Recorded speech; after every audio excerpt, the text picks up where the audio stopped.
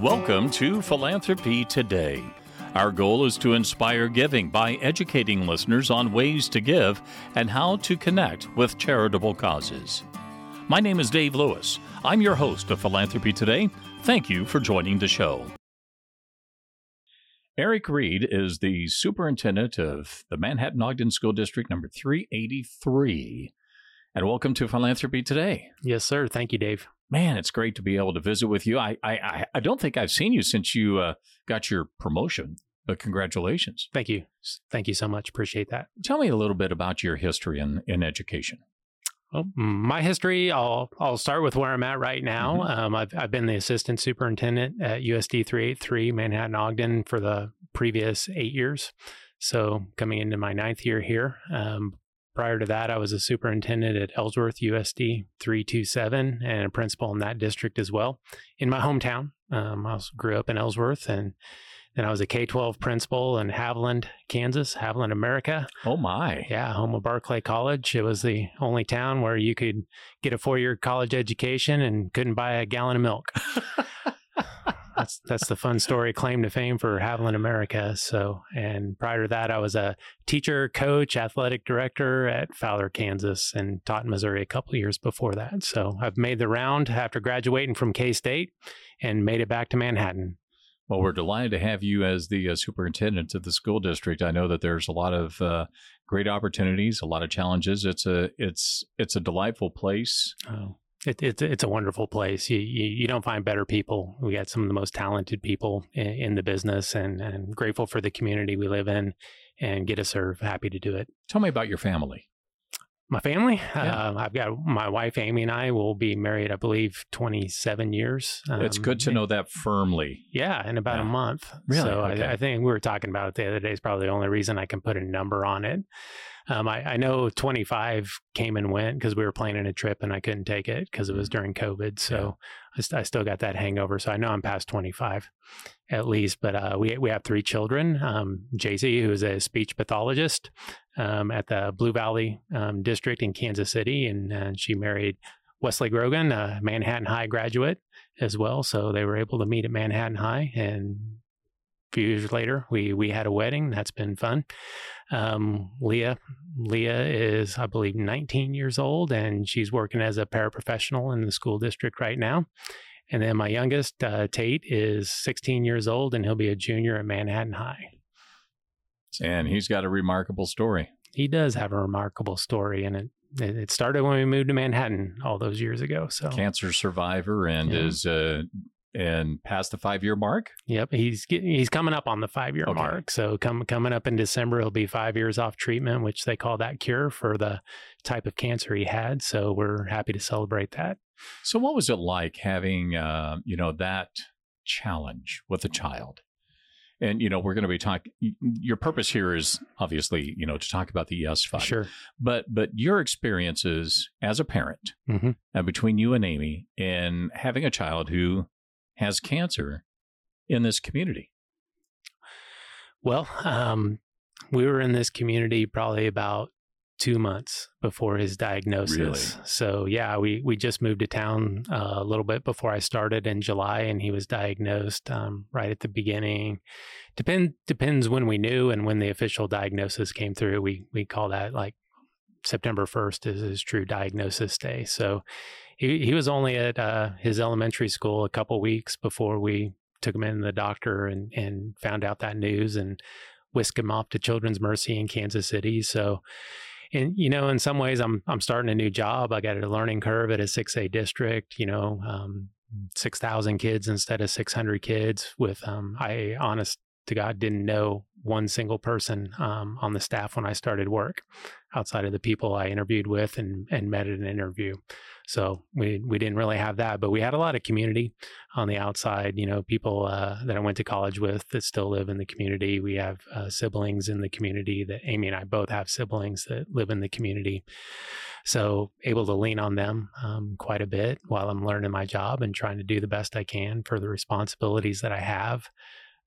Amy was just starting to look for work, and then that kind of derailed, but we were blessed at that time because that became her job and started out, he's driving to Kansas City every week for chemo and checkups, and then it spreads out to every month, and then it, hospital stays and all that fun stuff.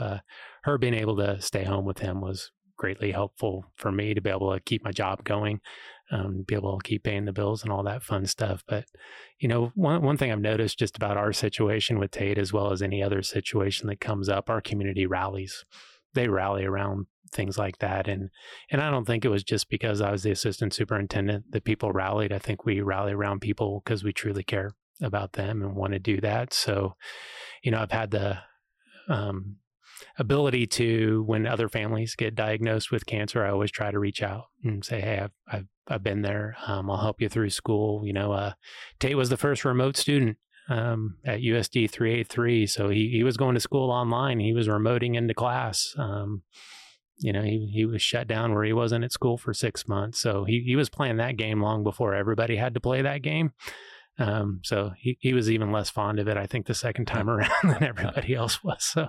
Well, that's the reason I ask, is that, we have come to embrace the youth in our community so greatly. And, and that just strengthens the bond and the love for the city and its people. And, we earlier I spoke with, in a previous podcast, spoke with C. Clyde Jones about the founding of the Yes Fund.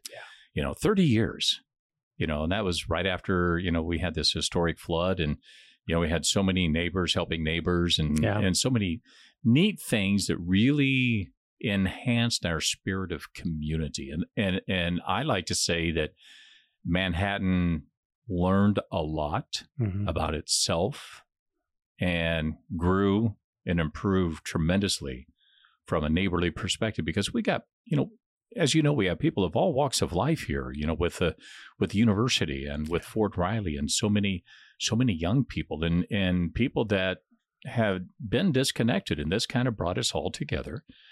And they saw a need for youth to have opportunities, and seized upon that opportunity with the Yes Fund, with the McCormick Foundation, and the Setons, and Mike Holland was so involved, and the DeBryans, and so many others that have been so generous. Let's talk about some of the experiences that you, as an administrator within USD 383, have had working with the Yes Fund. What I love about the Yes Fund, it gives us opportunities to do the extra things.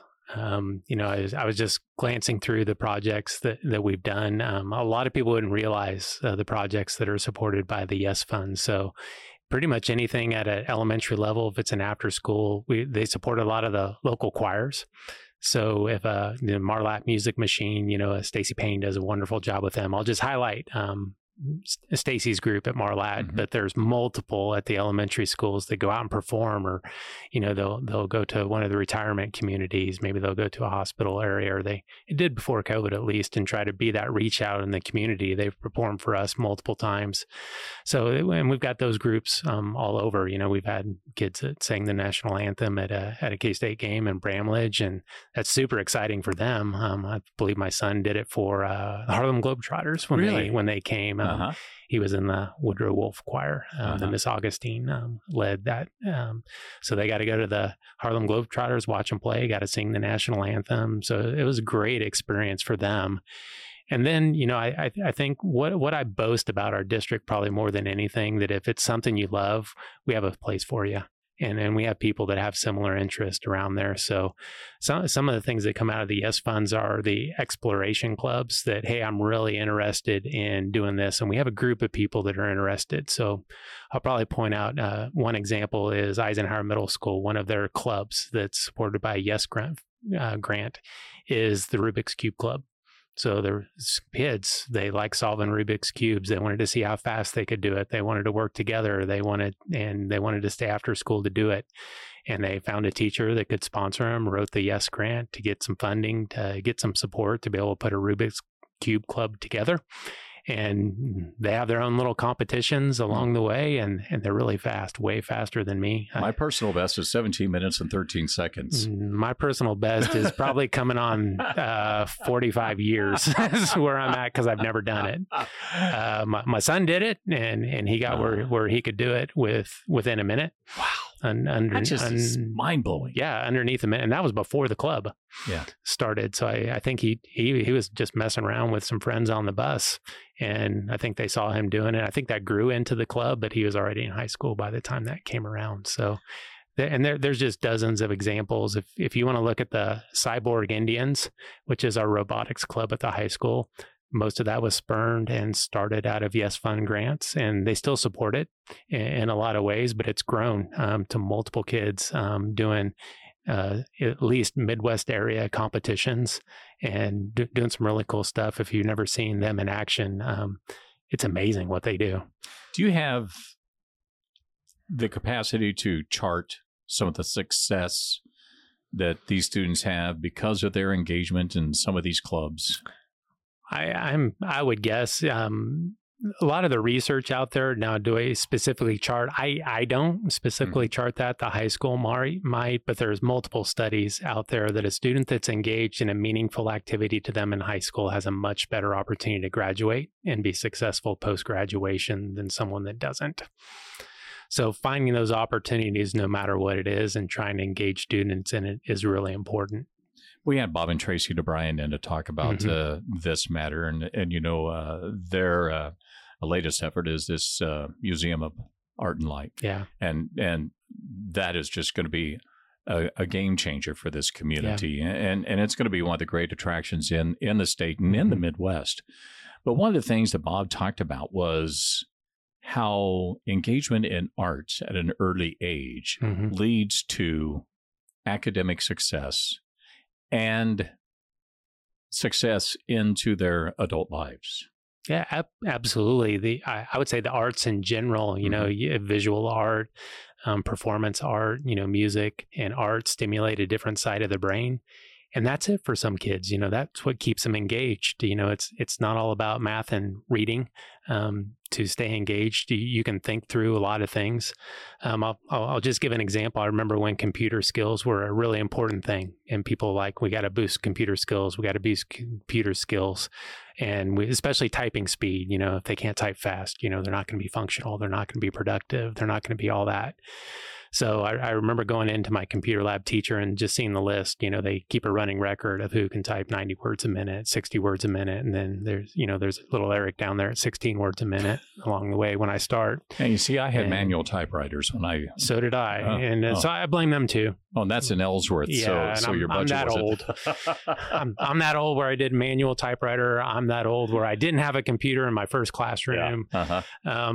But I remember tracking all those things, and I see the people at the top, and I'm like, what's the difference? And I saw it with my daughter as well. And they're like, well, you know what? The people that can type the fastest are able to do it. Piano players. Yeah. They can engage both hands, and they can look at something without looking at their fingers, and they trust their fingers to move. They trust their fingers to do it. They have a feel about it. And if you can play the piano, you have a better opportunity to type faster. I hadn't thought about someone else. So it's just those little things you pick up along the way, the things that change, because you wouldn't expect that. But the arts have great impact on how people think. But sometimes it keeps them engaged in school, you know, and that meaningful activity that they need is having that class that I come to school for.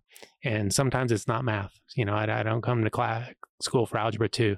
I didn't come to school for Algebra 2. Somebody else might come to school for Algebra 2 and they don't like going to choir.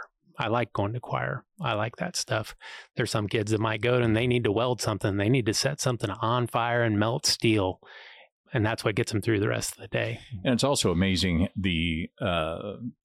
how so many musicians succeed in math, and how many those that succeed in math become terrific musicians. Oh, there's so much fraction.